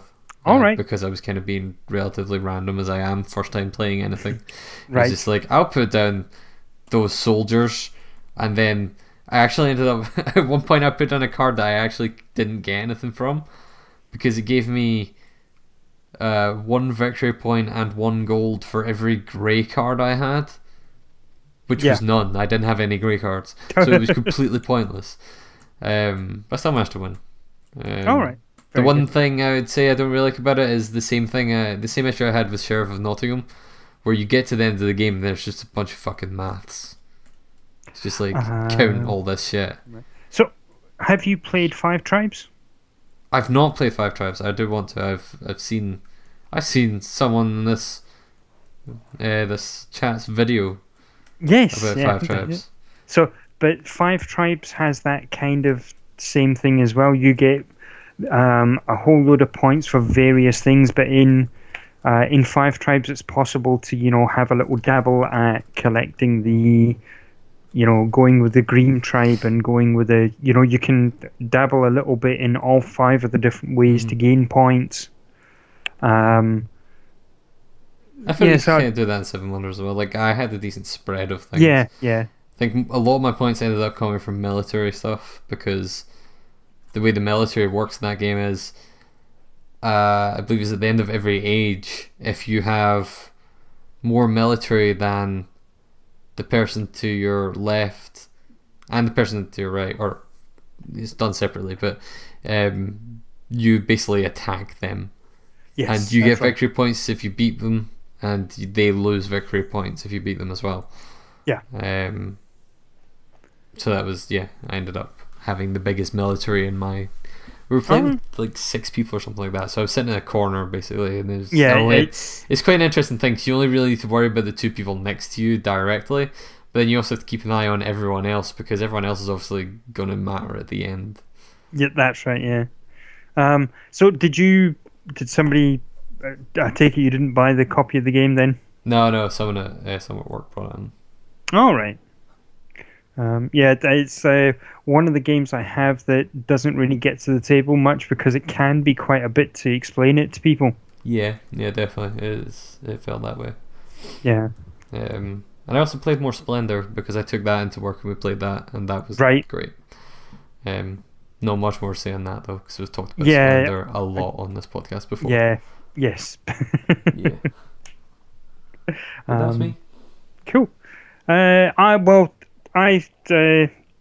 played pretty much everything that we've already spoken about. So Tricky Towers, Puyo Puyo, Tetris, and No Man's Sky being my main things. Still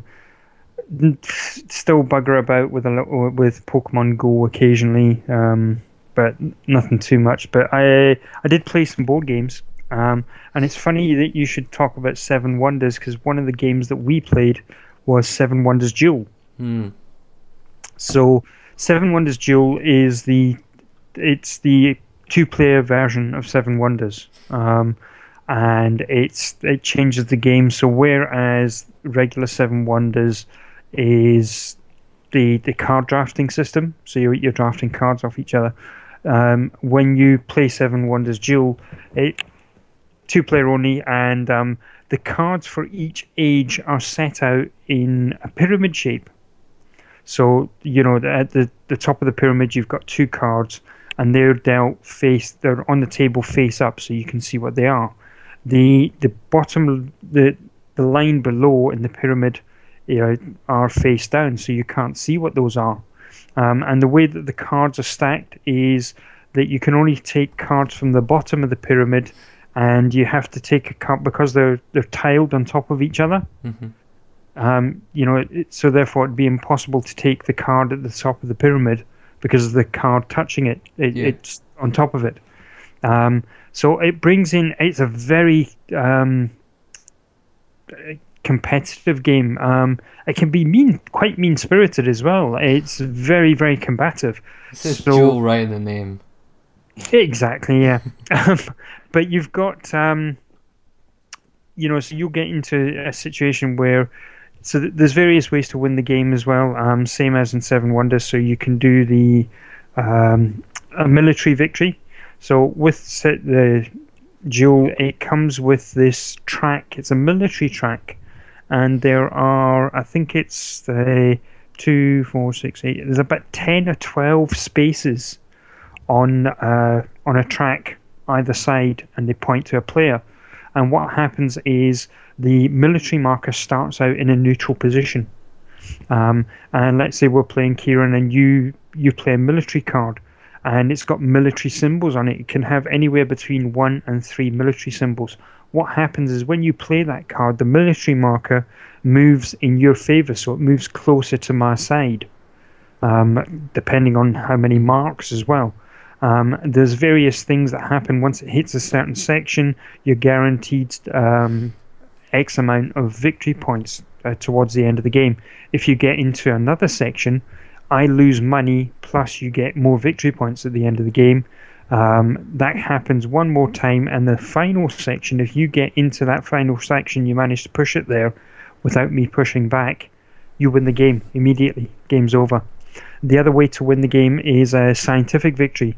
So there's in normal Seven Wonders, the science cards tend to be green, I think. Yeah. If that's right. Yep. And they've got little symbols on them. Mm-hmm. And there's a bunch of maths you have to do then, depending on what symbols you have. That's right, yeah. But with Duel, there are 7 different sciences. And if you ever get 6 of the different symbols, 6 of the sciences, you win the game immediately. Okay. If nobody wins by either getting the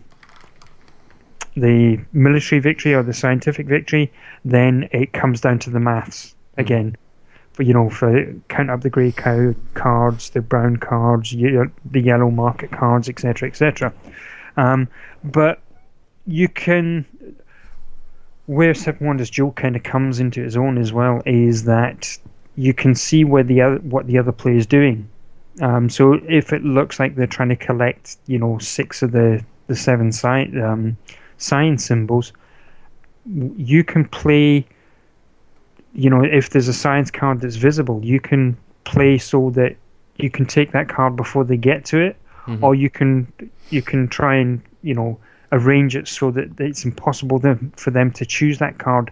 They pick the card that frees it up, which allows you to take it as well. The other quite mean thing you can do is when you get a card, you can junk it, and what happens is you get a card, you don't take any benefits from it, except you kind of sell it to the bank and you get some money back. The money that you get is not a lot, unless there is a strategy you can play with it, but generally it's quite a difficult strategy to play. So you can get into a situation where you can see somebody wants a card and you can just take it and junk it. And so it's quite mean-spirited as well. Yeah, it sounds. But I do like the game. It is very strategic. But my fiance wasn't too keen on it. Fair enough. But it was more the rules. We ended up playing, and she was just doing kind of like you said you were doing, Kieran. She was doing random things. She was concentrating on these cards, then she would switch and concentrate on another set of cards. But she ended up winning on points. But yeah, she didn't really enjoy it because she didn't know exactly what she was doing. Yeah, that's fair enough. There are so many rules with Seven Wonders, and even with Seven Wonders Duel. Yeah. It's a really good game. I do enjoy it, but it is more like an advanced board game. Yeah, I mean, I don't know. It's one of those things where I feel like it's in a lot of ways it feels like it's trying to be like an entry kind of board game, but it is more. It's kind of more complicated than it tries to be, if that makes any sense. Yeah, no, it does. Yeah. Yeah, because it's got this simple mechanic of you've got 7 cards, pick one, pass it on, and then what do I do with the card? Well, you see, you could play it here, but you could do this, or you could do that, and it just, there's so much information on the cards and the way that you interpret them. It is. It can be quite confusing, I think. Yeah. But so we played a couple other things as well. We played Dice City again. How you find that? I saw that is what you were using to christen your new table. Yes, yeah. So we got a new. Some people call them dining room tables, but we got a new board game table. Yeah, board game table. And yeah, it's got a nice size. We just quickly set up the board only for Star Wars Rebellion. That is a massive board. It takes the board no problem, and there's plenty of space around the rest of the table for all the paraphernalia. So the Star Wars Rebellion board does not fit on either of my tables. Doesn't fit on my dining table. Doesn't fit on my my coffee table. Yeah, we have to play it on the floor. Yeah, peasants. We can't because we've got all the cats. Well, that's true. Yes. So we played Dice City again. Quite liked it. Anne won that game as well. The game. One of the things that we do like about Dice City, or what I like about it, is that your strategy for one game probably won't work in the next game that you play, because depending on the cards that come out in the market. Mm-hmm. I also just the luck of your dice, because if you think, right, well, I fancy today I'm going to go for like the military strategy, and that's the cards that I'm going to go for, and when you start throwing the dice, you just end up picking up minerals instead, or wood, or but everything but the military. So my dice rolls weren't as good. The cards that I was getting from the marketplace weren't what I was looking for. So I ended up my strategy was all over the place. Whereas Anne was lucky from the the first couple of throws that she got, so she could just concentrate on what she was doing. And it's a good game, but I do find that sometimes if the dice are a bit against you, that's it. You can you're going to get wiped out. Yeah. The points difference in those games always tends to be quite a bit. Mm-hmm. The points differences are not always quite close. But yeah, it's a good enough game. The other thing that we played was Machikoro. I've only played Machikoro once though. Right. I've played Machikoro once and before, and I played it with bog standard Machikoro. So without the Harbour expansion or Millionaire's Row expansion, and it's okay. Mm-hmm. It's not bad, but it is just a case of throw the dice. Can you do something with that number that's come up? Yes. Can you then use do you get money from that dice roll? Yes. Have you got enough money to buy another card? No. Wait for the next person, then repeat. Yeah. With the expansions, it opens it up. It makes the game a lot more interesting. So, in the original game of Machikoro, you are trying to build, is it 4 different facilities? Oh, I don't remember. I think so. Yeah, I think it's four buildings that you're trying to build. The Harbour expansion, first of all, it expands it so you can play with 5 people, but it excuse me, you end up building 6. The 6 buildings, compulsory buildings that you have to build to win the game, and then there's the marketplace. So the way the marketplace works in base Machikoro is that there's 12. I think there's 12 or 13 different buildings that you can buy, and there's a pile of cards for each of them in the marketplace. And I think there's like 5 of each, or whatever the case. Yeah, I think it's about 5 of each, and you can just build. If you've got the money, you can build whatever improvements and buildings you want to build. What the Harbour does is it adds in a whole load of more buildings as well.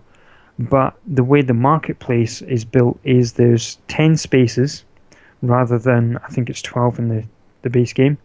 But the 10 spaces are random because you take all of the cards, shuffle them up, and you deal out 10 cards onto the spaces. But if there's any doubles, you put the doubles together, so you build up like a stock of the one card. So say the cafe comes up, and you put cafe on spot 1. You draw the second card; it's another cafe. So you put the 2 cafes together, and then you're looking for a different building to take up slot 2, and a different building for slot 3, 4, up until slot 10. Mm-hmm. So what could end up happening is the mine, for example. The mine's quite a good card because if you build it in your building and you roll, I think it is a 9, it gives you 5 coins straight off the bat. Now, though they can be sought after, but if there's only one out there, it's a bit of a rush to get it. So whereas Machikoro, just the base game, because there is 5 copies of everything that you could ever want from that game, they're there and they're always there. Well, you can go as fast or slow as you want. Yeah. The only thing is somebody might try and buy the cards before you.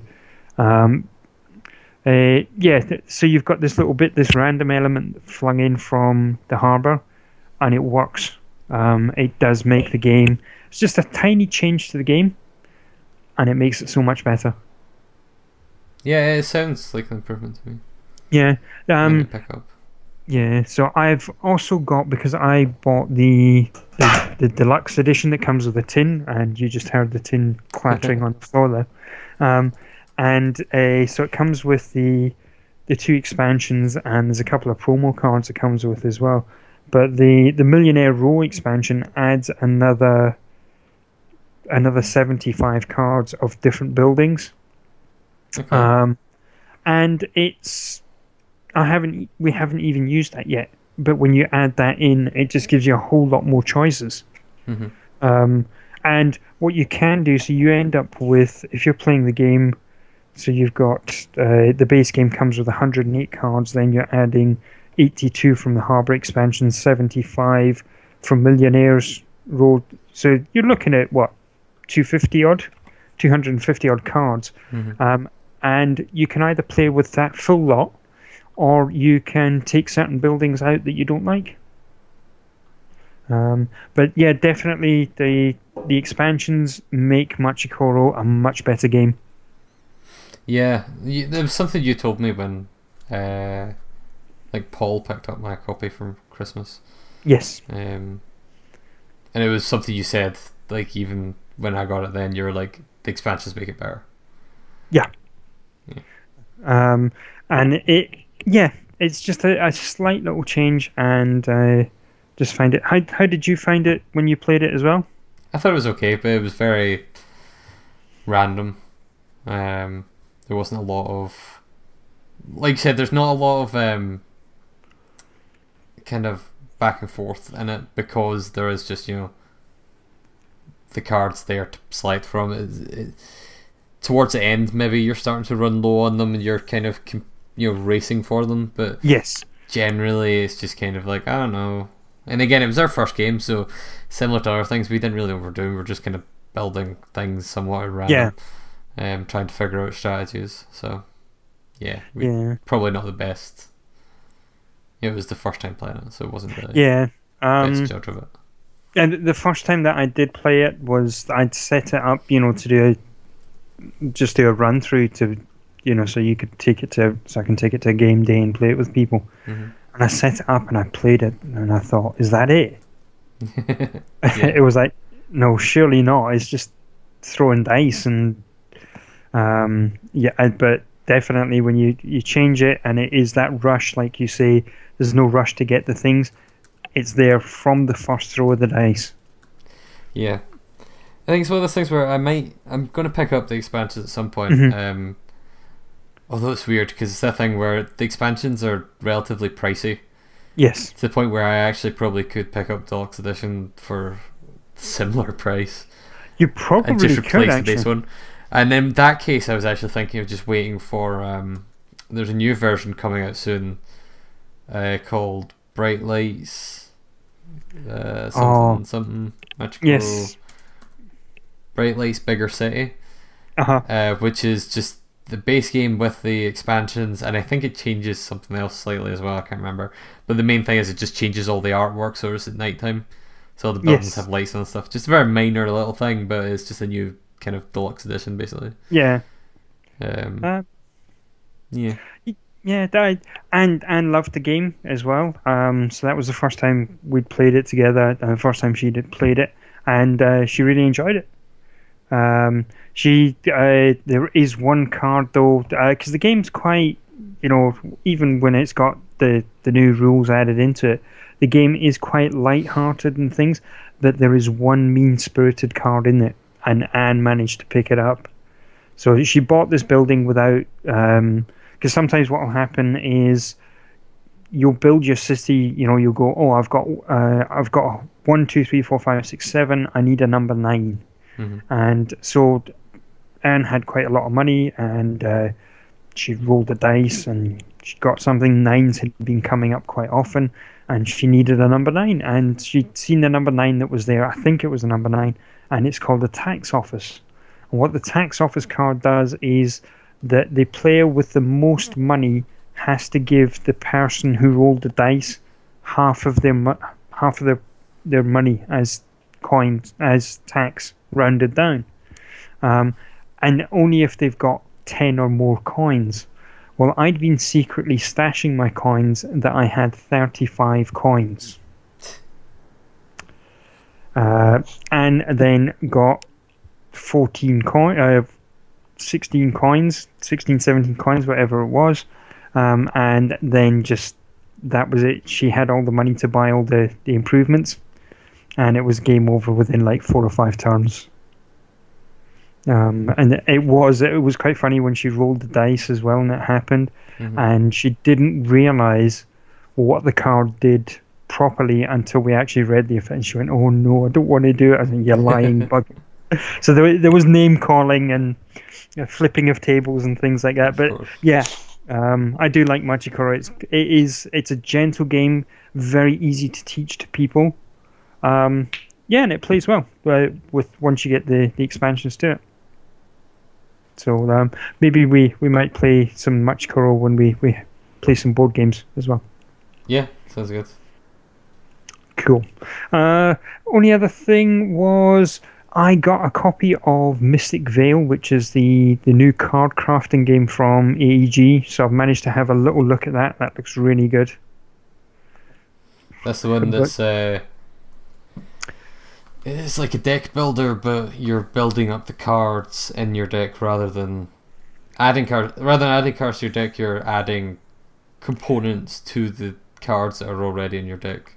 That's right. Yes, yeah. And the cards they're clear plastic. Well, most of the cards are clear plastic, kind of like Gloom cards. Yeah. So you can layer them on top of each other. Quite a gentle game from what I've seen so far, but we'll need to get a game of that as well. Yeah, it seems cool. Cool. I think that's about it. That's all I've been playing. Cool. Excellent. I think Nathan's fallen asleep. Oh no! Yeah. The we fireworks from the tattoo went off, so I put the mic on mute, and I did ask a few questions and realised I was still on mute. So, Happens to the I've best been with of you us. in spirit, guys. Oh, cool. Have we got much news to go through or anything like that? I've got a couple of things, but we're also running long, so I will very, very quickly just mention the most important ones. Most important one being PlayStation 4 is getting folders in the next update. Woo! Sounds And good. the- Organised. You can organise everything. And there was much rejoicing. Yeah, I mean, it does kind of badly need it. It's also Yeah. getting the ability to sort your library a bit better. There should be a purchased content thing, and now by default, the other things in your library will not just show absolutely everything, they'll just show the installed things. All right. Okay. So that makes it infinitely more useful. Other stuff, Tomorrow Children's coming out next month. They confirmed it's going to be free to play. Right. But you can also pay money to get like a founders pack thing that gives you some extra starting goodies. If you want to be a better communist by being a capitalist. Star Wars Battlefront Death Star DLC is getting a new mode. Yay! It's a space fighting mode where you shoot things. It's called Battle Station. It basically seems like a more in-depth version of the dogfighting that's already in the game. Right. Because that mode has like those little kind of objectives. This one's much more like it's a big 3-stage thing that you're kind of completing objectives through. So it sounds quite cool. All right. Okay. And the only other thing I've got here is that Konami announced a new Metal Gear game called Metal Gear Survive. The game we all wanted and deserve. The game we all wanted and deserve. Where they're like, we're making a. They're like, oh, guys, this story-wise, it's set after the end of Metal Gear Solid 5 Ground Zeroes, but before before Metal Gear Solid 5 The Phantom Pain. It tells the story about the soldiers that were in the event that happens at the end of Ground Zeroes. Only instead of what actually happens in the story of 5, they get transported to another dimension and have to fight zombies.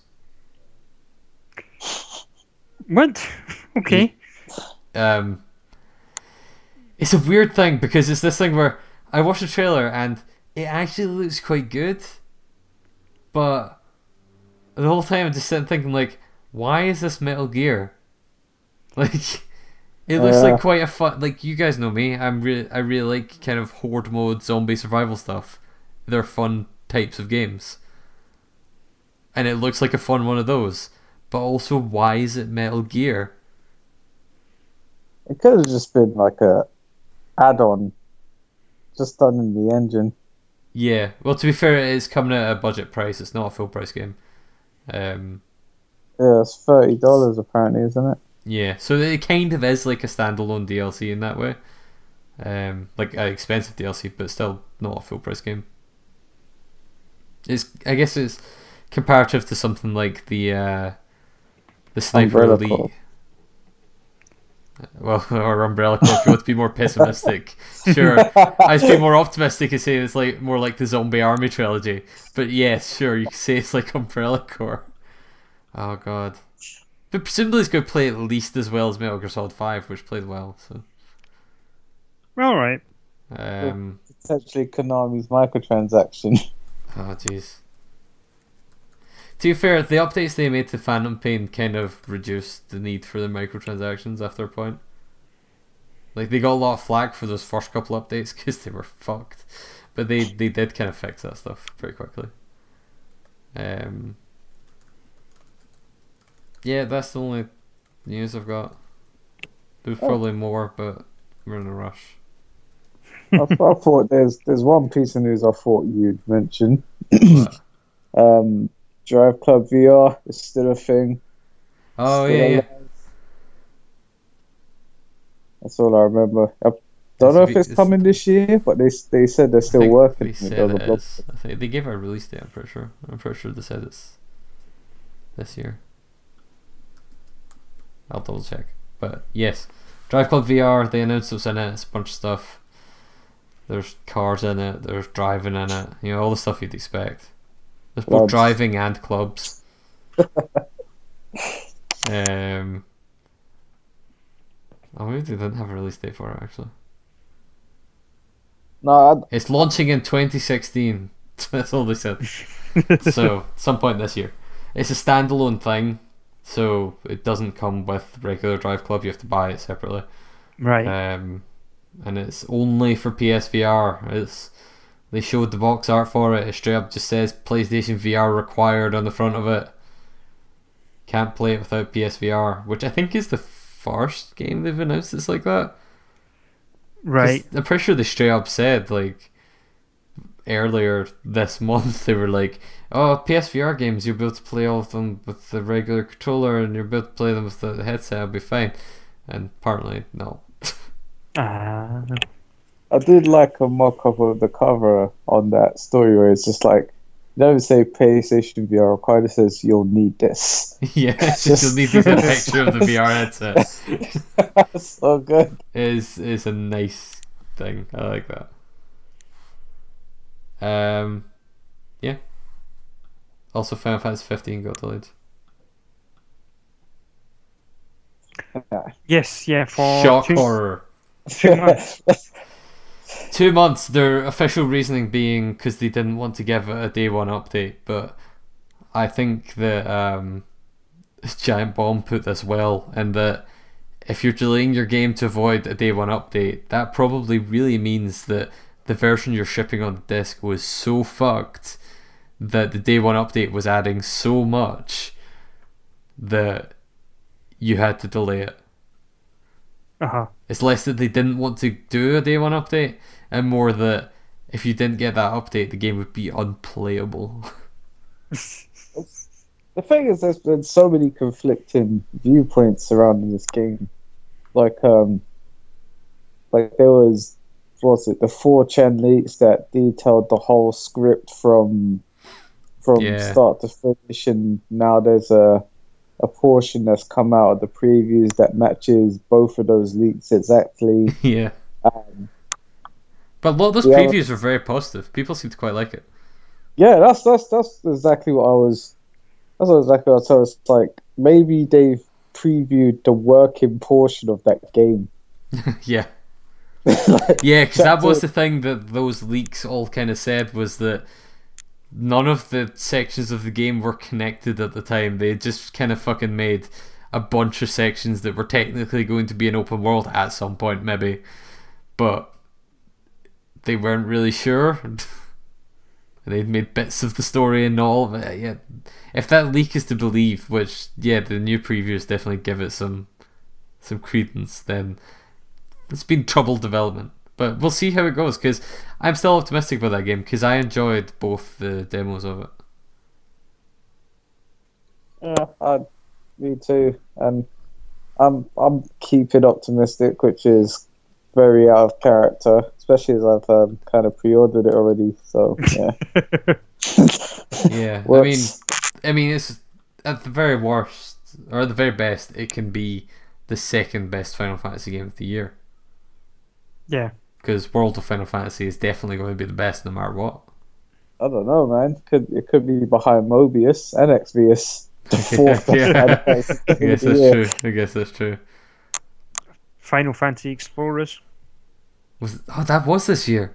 It was, Oh, yeah. yes. Yeah, I guess The it could. I fifth guess it could best. be like the 5th or 6th best Final Fantasy game if it's not great. It would be the best Final Fantasy game that comes out this year, called Final Fantasy 15. It'll be the There best we Final go. Fantasy game that comes out in November.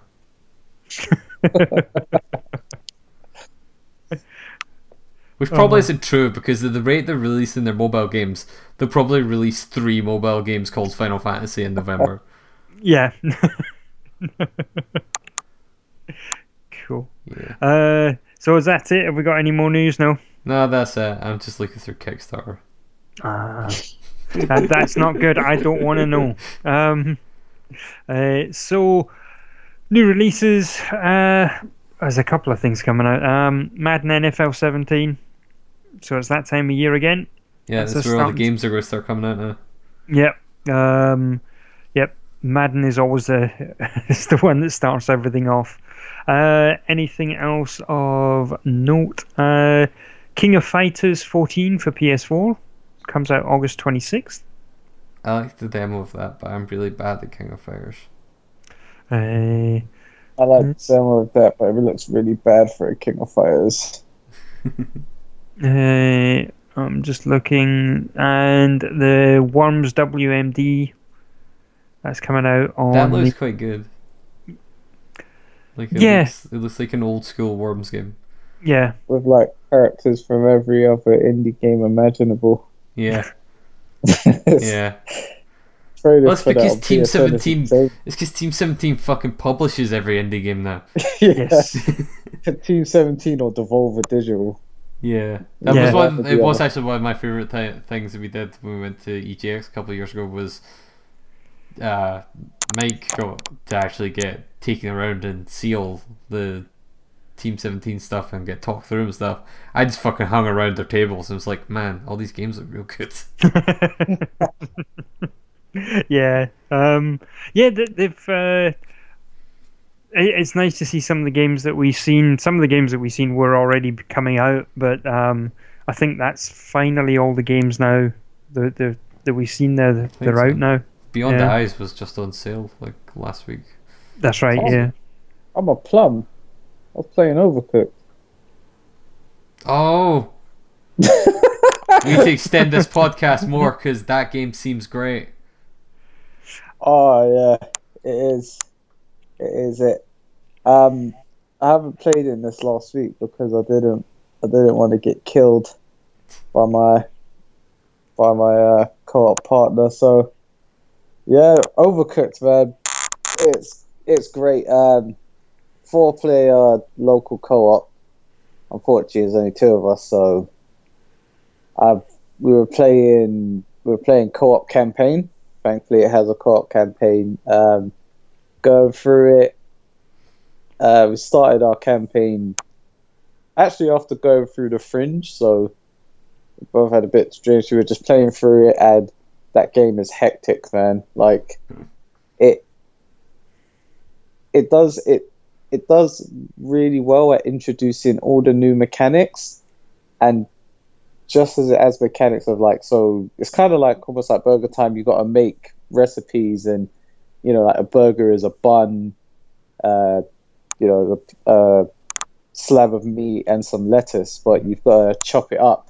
And while that other person's chopping it up, the other person has to grab the ingredients, put them on the stove, and start cooking. At the same time, you got to like get the dishes ready.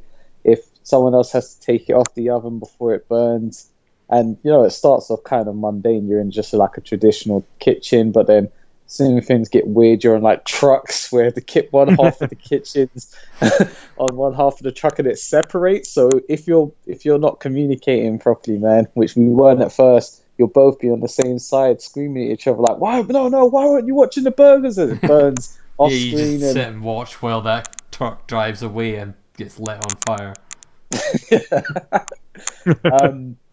Personal favourite, which actually drove my girlfriend crazy, was the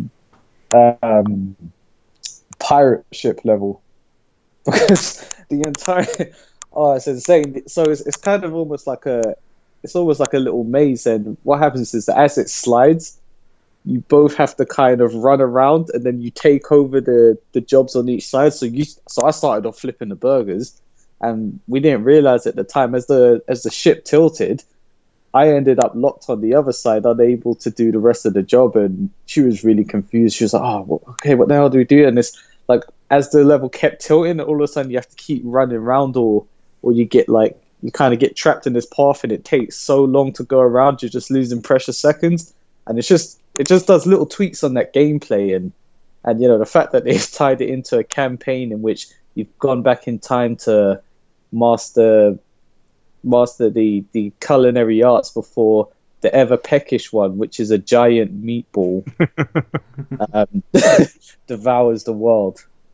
So yeah, it is fantastic. It's definitely a game that need to arrange like a session on, and if I had internet that could take share play, then yeah, definitely try and get you on that. But we do have to arrange a session for you guys to just come around and play it, because it is just insanity. It's like 4-player burger time, but with crazy mechanics, and it's definitely worth a look into playing with your partner. But it probably, I would put pillows up between you, because it will cause fights. Sounds cool. Cool. Excellent. Cool. Well, I think that's it. The only thing left to do is plug the email address. So if you want to send us an email, you can send us an email to podcast@glitchfreegaming.com. You can find us on Twitter @glitchfreegame, and we also have a Facebook page. Just search for Glitch Free Gaming, and you can normally find stuff about the website, all the latest articles, what's up there, and kind of cool stuff like that as well.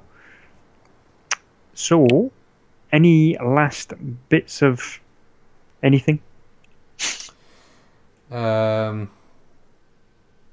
Deus Ex goes out now.